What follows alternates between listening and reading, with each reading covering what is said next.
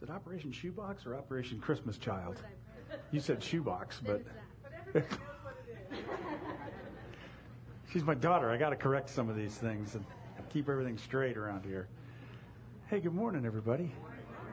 This is exciting. I love having Operation Christmas Child up and running again. That's really a cool opportunity to, you look at some of these videos and you think about the way that this is going to touch lives. And around the world, there's so many problems. I mean, my goodness, you think about it right now, all the various conflicts that are going on, plus natural disasters like earthquakes and things like that.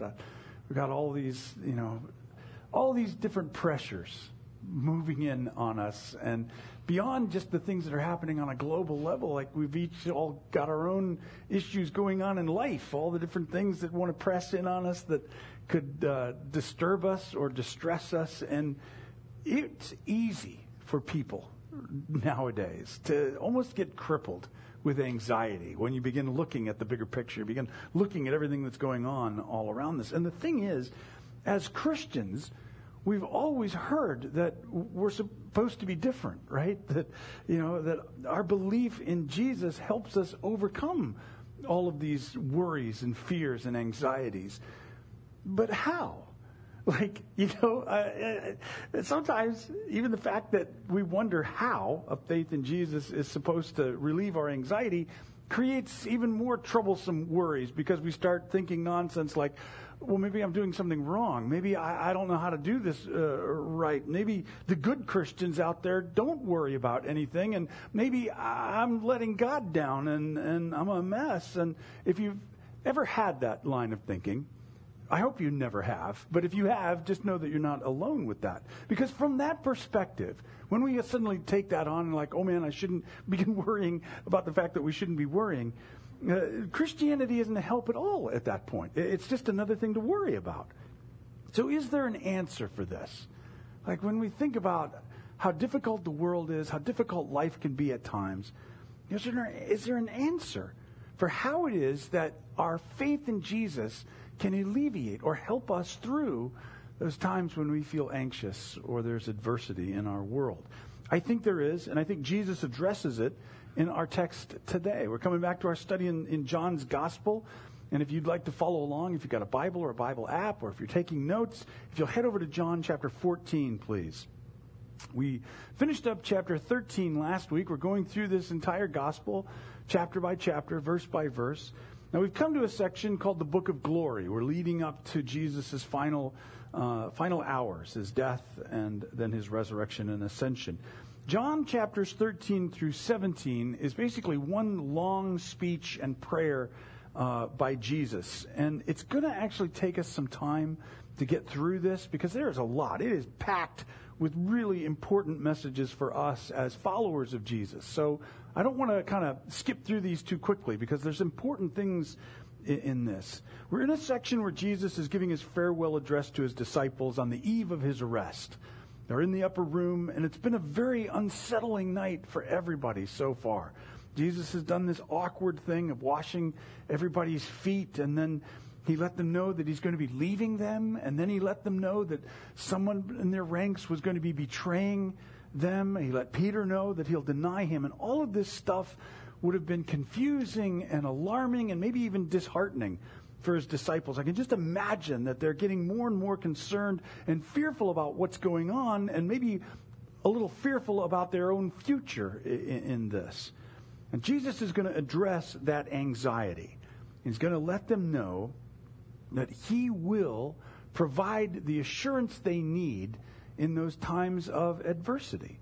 Not by eliminating the trouble, but by providing a better perspective and the reasons that we have for trusting him in the midst of difficult times. So that's what we're going to be looking at today. I don't know if you're a person who's going through difficulties. I don't know if the problems of the world are weighing in on you. But if those are the situations you find yourself in, this is a great message. It's very apropos, I think, that we're looking at this time. So if you're there in John chapter 14, we're going to begin starting in verse 1. Jesus is talking and he says, "Don't let your hearts be troubled. Trust in God and trust also in me. There's more than enough room in my Father's home. If this were not so, would I have told you that I'm going to prepare a place for you? When everything is ready, I'll come and get you so that you will always be with me where I am. Okay, we're going to come back to verse 1 in a minute here, but verse 2 provides a statement that is very familiar to us. If you were a Christian or a Christian youth in the 90s, you certainly know this verse. It's a big, big house with lots and lots of room. You remember that. If you know, you know that. It's one of the favorite verses that people will quote at a funeral, and for good reason, because it's a very comforting concept. Jesus says he's going away, and his disciples naturally get anxious about the future, so he offers them assurance by telling them about his Father's house. And he lets them and us know that he's going to prepare a place for us, that he's leaving to do that. But he's going to come back again, and he'll take us with him and make sure that we're with him in his Father's house. Now, the most common idea that's presented about what this means, what Jesus is talking about in this, is the idea that Jesus, after his ascension, has been up in heaven with a tool belt on and been working on a place for each of us to go after we die. A nice mansion over the hilltop somewhere. But there's honestly way more going on in this than that. I know that's a very common and very popular way of understanding Jesus' words here, but we really need to look at this, drill down into this, because there's something really profound in this. Certainly, a life that extends beyond this life is part of what he's talking about in this. But he's talking about something else primarily. That phrase, my Father's house, Jesus has used that phrase before. He used it in John's Gospel back in chapter 2. Maybe you can remember what he was saying. He was talking about, take these things out of here, don't make my Father's house a marketplace. Anybody remember what he was talking about in that? The temple. I heard at least one person was paying attention. That's cool. So he was talking about the temple, the place, and here's where it's very important. The place in Old Testament thought where heaven meets earth, a place that symbolized the unique relationship that God had with his covenant people. That's what the temple was symbolic of. In chapter 2, Jesus made it clear that he was now going to be taking on that role. He was the new temple, the place where heaven and earth meets, the place of relationship between God and humanity. Now here he uses the same language this time to reassure his disciples that this trouble that's facing them, this crucifixion that looms before Jesus, this going away that he's been talking about, will be the very means by which Jesus will provide us a place in the family, in the house or the household of God. This is the idea behind it. The place that he's talking about, when he's saying in my Father's house, isn't a place like some structure located in heaven, but rather he's talking about our place in covenant relationship with God. We are now part of God's household, in my household, my Father's household. There's lots of room. And he's kind of envisioning the expansion of this out to the Gentile world as well. There's lots of room. And I'm going away, but I'll be back. You'll see me again, and then we'll all be in this together. The point is that we'll always be with Jesus. That's the idea. Eternally, but it includes our present state. It includes in the midst of the troubles that we face, the anxieties that want to press in on us. This is important because Jesus isn't trying to reassure his disciples by promising to remove all the trouble. He isn't denying that trouble is real. He's trying to get them to see things from a different perspective in this, from the perspective of God's big plan to redeem all things. And I believe what we take from this is that we find assurance in those times of adversity by keeping in mind the bigger story, this redemptive arc that we're on.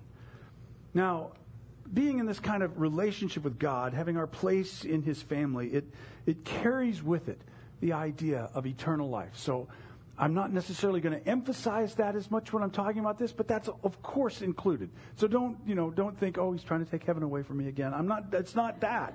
I'm not dismissing that idea, but we can gain a great deal of comfort by remembering, that this place is not our home. Eternity is a good thing to keep in mind.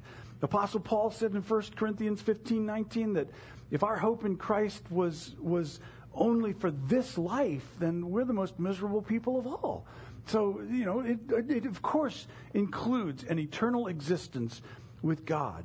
So remembering the bigger story that this life isn't all there is, that's hopeful stuff indeed. So we're not eliminating that, but I believe there's assurance in what Jesus is saying that affects this life as well. Because it's a reminder that God is up to something in our lives. God's up to something in this world, even through the stuff that seems so distressful. The cross is the greatest example of that.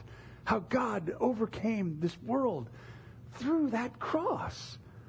Jesus didn't say, don't worry, guys, the Father will get us out of this jam we didn't see. No, he said, I am going to go. I'm going to go and die on that cross, but it's through that very cross that God will fulfill his plan to redeem you and bring you in to his family. We can find great assurance in times of trouble if we can keep the bigger picture in mind, that we are on a redemptive trajectory in this, that these things, even as difficult and troubling as they are working together for the good of those who love him, who have been called according to his purpose. The challenge is to have the presence of mind to look for God at work. And that's not easy. It's looking for God at work in these things, not just as an escape from the trouble, but in the very troubles that we face. The cross reveals that God isn't always just trying to keep things propped up or alive or the same way they always were. He's in the business of resurrection. He's about redeeming what we thought we had surely lost. That's what God is in the business of doing. God is at work. Something is stirring, even in the wreckage of our broken dreams. It's in those scorched deserts in the corners of our hearts where God actually does his gardening. And the fruits that he grows will amaze us. The deserts will become as green as the mountains of Lebanon. There the Lord will display his glory, according to Isaiah 35. Those areas where we've watched the things we've hoped for be buried and gone are the very places where God is doing work to bring about the amazing wonder of his redemptive power. Jesus told his disciples, I've got to go. I've got to leave you. But doing this prepares a place for you, and you'll be amazed at what I can do through the very stuff that troubles you. That's the big picture of the gospel. That's what this is all about. That's what this has always been about. We can navigate our way through those difficult times if we can keep that picture in view of God's redemptive work through all these things. And listen, that's the hard part, keeping it in view. It's all fine and good there on a Sunday morning to talk about it, even wax poetic about it, and everybody, oh, yeah, yay. But then, when we're in the midst of that, when we're going through that stuff, that's where we start to struggle. So that's where we need to take that time and cry out. Ask our Father, help me to see from this perspective that you are describing here. Help me to see that you're at work in this. Help me to remember that I can trust you. Which kind of leads us into the next part here. He goes on, verse 4. It says, and you know the way to where I'm going. No, we don't, Lord, Thomas said. We have no idea where you're going. How can we know the way? Jesus told him, Ehyeh, I am the way, the truth, and the life. No one can come to the Father except through me. If you had really known me, you would know who my Father is. From now on, you do know him and have seen him. Philip said, Lord, show us the Father, and we'll be satisfied. Jesus replied, have I been with you all this time, Philip, and yet you still don't know who I am? Anyone who has seen me has seen the Father. So why are you asking me to show him to you? Don't you believe that I am in the Father and the Father is in me? The words I speak are not my own, but my Father who lives in me does his work through me. Just believe that I am in the Father and the Father is in me, or at least believe because of the work you've seen me do. Okay. So the disciples are still pretty confused.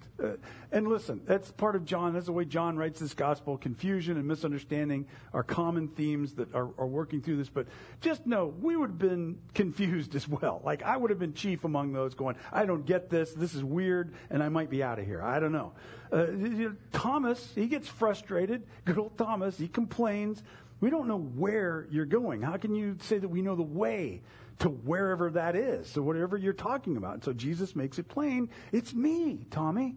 I told you how to get to the Father's household. It's through me. So Philip is equally perplexed, and you almost get the feeling that there's this creeping sense of disillusionment in this. He's saying, look, could you at least show us a picture of your dad? Just make sure we're talking about the same thing here. And the answer to him is the same. It's me, Philip. I am your picture of God. It doesn't get clearer than me, is what Jesus is saying. And I've been proving it all along with the miracles I've been doing. They were signs. In other words, this was not just Jesus on a magic show, just trying to show everybody all the cool things he can do. They were signs pointing to who Jesus is. The revelation of this God who made us, the greatest revelation, the fullest revelation that we'll have. And this, by the way, is the sixth statement of Ehyeh, of I am, that Jesus makes. I am was the covenant name that God gave to Moses when he was before the burning bush. God commissioned Moses, go and tell Pharaoh to let my people go. And Moses said, well, who should I say sent me? And God responded with a covenant name that Israel held to from that time on. Ehyeh, I am. I am self-existent. I am that I am. And so Jesus, in John's gospel, 7 times makes this statement, takes that on as a self-identifier. Ehyeh, I am. I am the way, the truth. And so, he stated in this, started it saying, don't let your hearts be troubled. You believe in God. Now trust me. Trust me. And that's the thing, isn't it? When the future's uncertain and troubles loom large in our view, we have to hear what he's saying. And I believe what we're learning from this, what he's trying to communicate to us as his followers, is that we're going to find assurance in those times of adversity when we intentionally trust Jesus. And all God's people said, oh, I was going to say, no, duh. Of course, church, you're going to tell me to trust Jesus. But intentionally is the part here. Intentionally, because that's what he was encouraging from them in verse 1. Don't let your heart be troubled. This is intentional. It's an act of our will. It didn't mean that we wouldn't feel troubled. Of course we'll feel troubled. Jesus himself, just back in chapter 13, verse 21, was troubled in his spirit, thinking about the betrayal that was about to take place. The idea behind what he is saying here in verse 1 is that of living from this place of distress, allowing ourselves to dwell there in that emotion, in that anxiety, building our perception of life and the world around us on the fears that we experience. Sure, we're going to feel it. We're human beings. We feel these things. God never told us that we're not going to be human. He never tried to tell us to deny the reality of what we experience. That's not the point. We just determine not to live by those feelings that come with the troubles and the adversity that we face in this life. Instead, Jesus says, trust me. You've seen what I've been up to, is what he's telling them. How I've been taking broken people and making them whole. Trust me. I'm still at work. I'm still doing this stuff. My purposes are good. I've got your best at heart. I am your fullest picture of God. That can be a great sense of assurance when we think about who God is as he's revealed through Jesus. That's a great sense of comfort in that. And the disciples, man, they were in the dark. Like, we've got the hindsight, the benefit of the hindsight that's here in the Gospels. These were written well after all of the events. They're able to put it all together and explain what was going on. But in that moment, they didn't know what was going on. They were completely in the dark. And they weren't sure what was going to happen. They weren't sure about their future. But Jesus is comforting them, encouraging them to look to him. To look to him, to intentionally trust that he knows what he's doing and that he is working through all of these things, the good and the bad, to bring about what's best for us as the people who've committed our lives to him. Trust him. You're in the dark, trust him. He'll know the way. He'll lead you home. I've used this illustration before, but when I was really young, a young boy, my brother Riley and I lived with my mom in a really old turn-of-the-century farmhouse up in Michigan. It was like 100 years old, even then. And our bedrooms were all in the upstairs portion of the house. And so at nighttime, my mom would turn the lights off on the downstairs, and we'd all head upstairs. If I was in a different room when the lights went out, like it was in the country, so there was no ambient light from anywhere else. When those lights went out, it was pitch black in that place. And as a little kid, I'd freak out. You know, that's my job description. And so I'd be yelling, you know, I don't know where the stairs are. I don't know where to go. I don't know where the stairs are. And my mom would calmly be saying, follow my voice. Listen to my voice. Follow my voice. You'll find the stairs. This is Jesus saying, follow my voice. Follow my word. Intentionally trust me. I'm leading you home. I love you. None of this that you're facing is to your eternal destruction. All of this is leading towards what's best. You will find your way if you listen to me. Follow my voice. Now, verse 6 of this chapter has been a sticky one for a lot of people for many centuries now. Jesus makes this exclusive claim. No one comes to the Father except by me. And among the ranks of those who don't believe that claim, well, these words generate a great deal of hostility. It doesn't sound nice.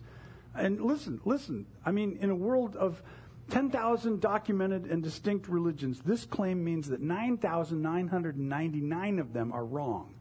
And that seems unreasonable to a lot of people. It certainly provokes a lot of questions for any thinking person as we're trying to parse out the logistics of that. I mean, is that too narrow? Is it too exclusive? And this verse sometimes has been used, I will say, very poorly, sometimes used as a club to smack down any ideas of tolerance or pluralism, which is all, you know, very prominent within our culture right now. And then using that word, that verse, almost like a weapon, causes a lot of people to want to distance themselves from Christianity because of what seems like religious bigotry that's coming across in that. And listen, I will be the first to admit, this verse, you know, well, in the early parts of my Christian walk, this verse was great. I was using it like a club too. It was fun. It was great. But as time goes on and you think about things and you put a real human face to different perspectives, it is puzzling and uncomfortable. It really is. But I also find it fascinating that Jesus said this right smack in the middle of calling his followers to trust him. Trust me on this, is what he's saying. I am your flight home. And we could look around and say, but, you know, there's a lot of other planes here. A lot of people boarding other flights. Trust me, I'm your flight home. I'm your flight home. You know, God doesn't actually tell us what he's going to do with pious people from other religions. As much as we'd like to say this verse is addressing that, I'm not sure we can say that. The Bible's quite silent about that, actually. It does tell us what happens to those who outright reject the truth that's presented to them or the truth of who God is. But as far as those who've never heard anything about this, the Bible's silent on that. That's a real mysterious element of the whole thing. And so, I would direct you to C.S. Lewis. He's got some great thoughts on that in his book, Mere Christianity. But we have to remember the context of this verse. Because Thomas didn't ask Jesus, are followers of other religions going to hell, Jesus? Jesus is talking to Jewish people who have always understood that the way to the Father is through Moses. In fact, Psalm 103 says God showed his way to Moses, a very familiar psalm to Jewish people who would grow up reciting it. But Jesus is telling these Jewish people that there is a new way that has come into view. He, Jesus, is the way to the Father, not Moses as they've always thought. Moses, we find out as the New Testament unfolds, was pointing towards Jesus all along. It was leading to Jesus. Jesus is the way, not Moses, not the law. So this verse really doesn't even have other religions in view, or that larger question at all.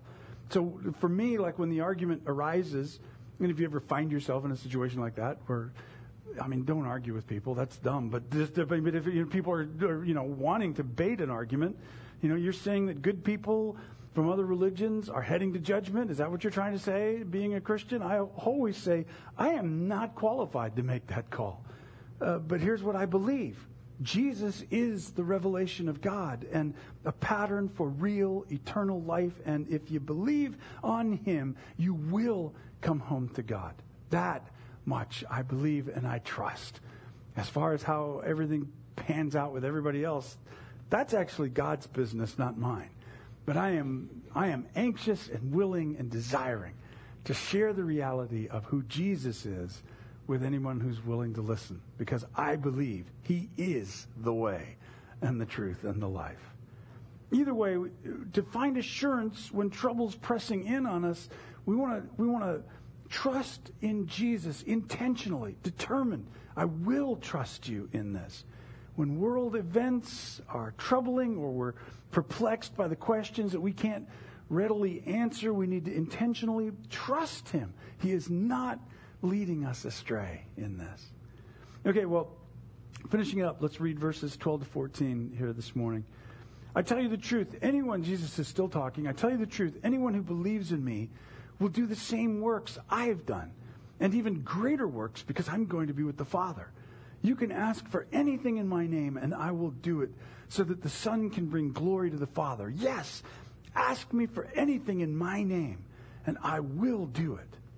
Okay, that's where we'll stop today. So Jesus has told us that we can find assurance by remembering the bigger picture, that our real home is in God, and that our way home is secure in Christ. We can take encouragement from that. But here we have assurance for our lives in the way of purpose.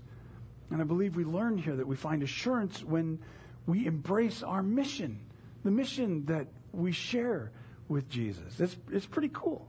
Jesus is letting us know that we're going to carry on the very work he did in this kingdom project of the announcement of the good news of God's kingdom coming into this world.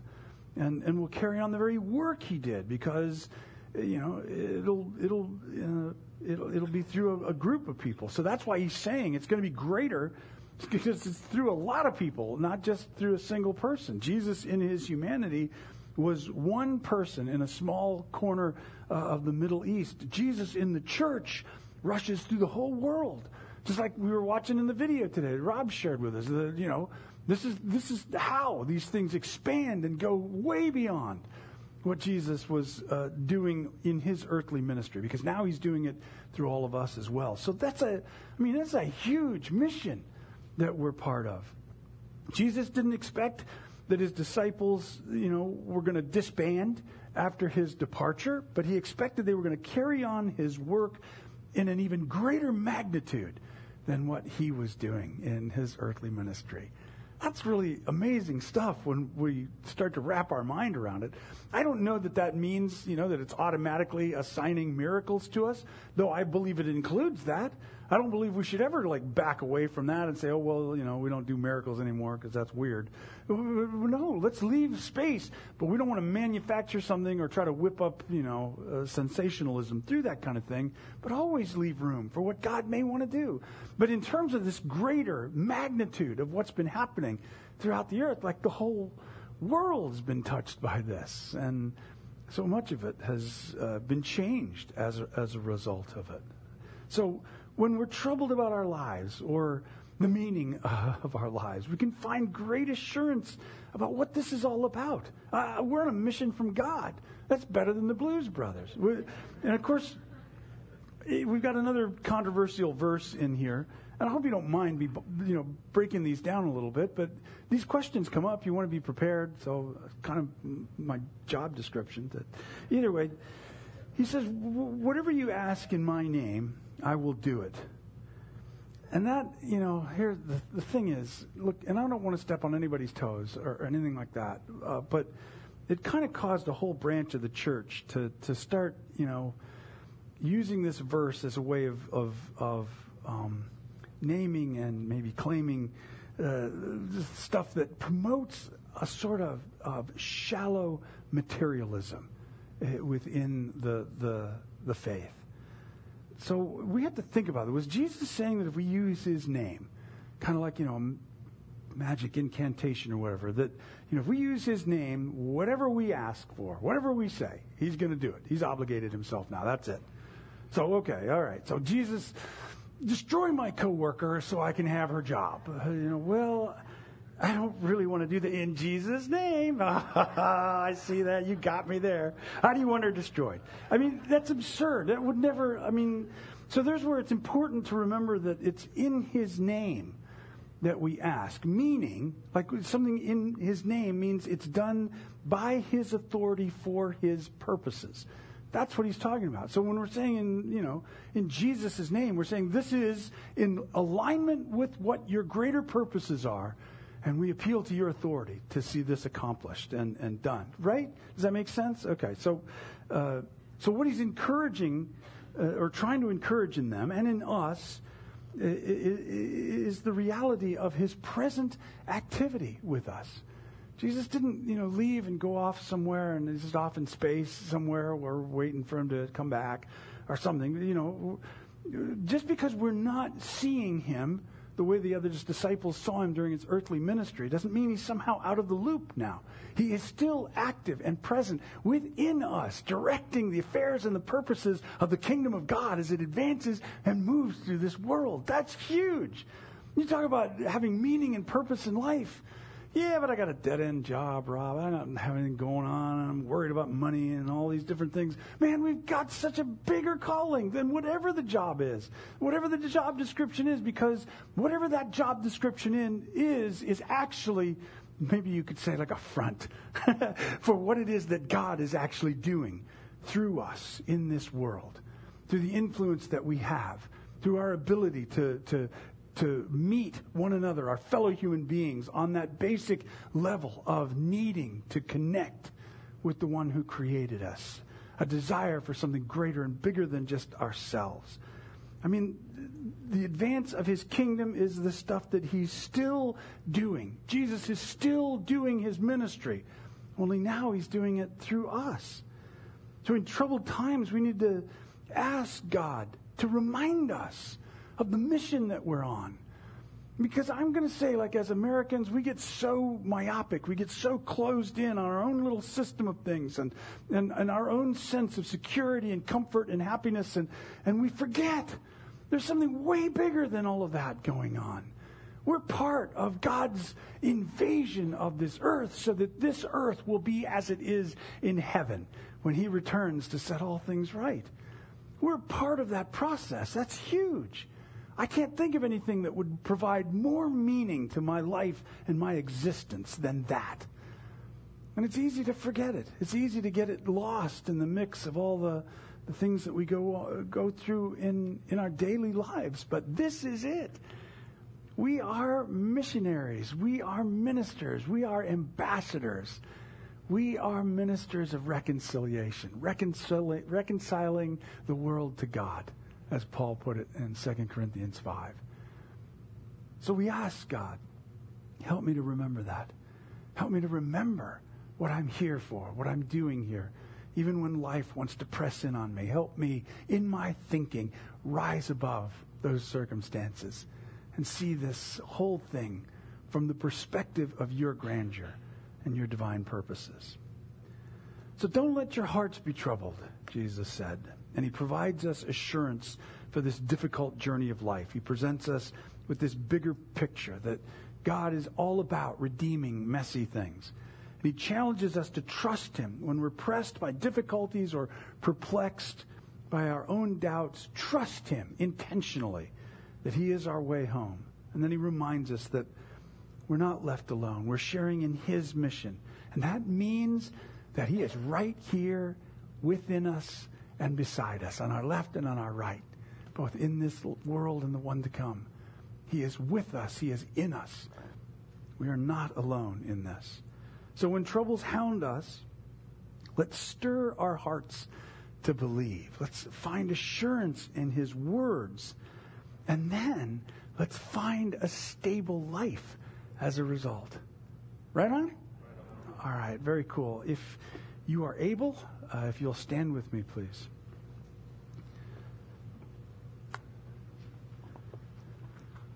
Father, we thank you so much for these words of Jesus that comfort us and assure us of who it is that we've trusted in. Lord, you know our frame. You remember that we're dust. You know how difficult things can be and how easy it is for us to fall into patterns of fear or anxiety.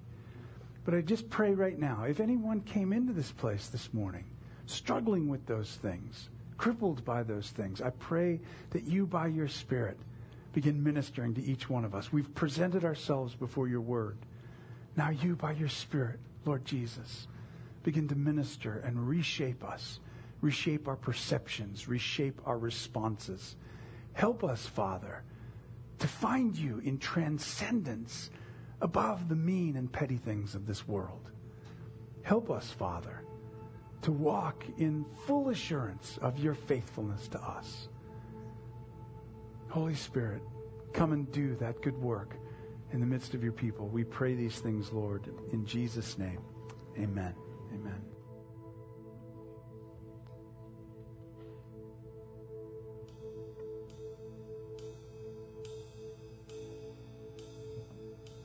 You unravel me with a melody. You surround me with a song of deliverance from my enemies, till all my fears are gone. I am no longer a slave to fear. I am a child of God. I am no longer a slave to fear. I am a child of God. From my mother's womb, you have chosen me. Love has called my name. I've been born again into your family. Your blood flows through my veins. I am no longer a slave to fear.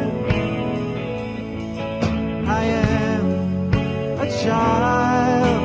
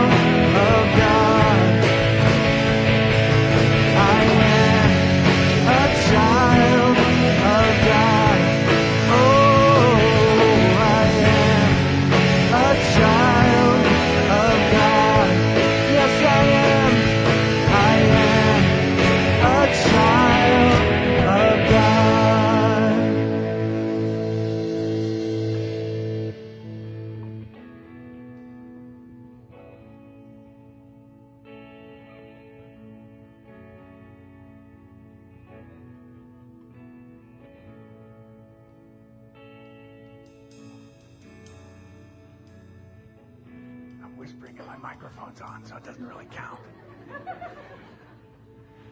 Father, we thank you so much that you call us your own, that we are part of your family. And that truth in and of itself can set us free. So continue this good work that you're doing in our hearts and our lives. Continue to set us free, I pray. In Jesus' name, amen. Amen. Well, let's speak this blessing on each other. If you need prayer for anything, feel free to come on up here. We'd love to pray with you and see what God will do. Don't forget that Rob and Susan are in the back there to help you out with any questions you have about Operation Christmas Child. And please be sure to participate in that if you're so willing. But let's speak this together. May you see the Lord's goodness in the land of the living. May the Lord hold you steady and still. In Jesus Christ, hold firm. Take heart. In his love, there is hope for you. Go in peace, you children.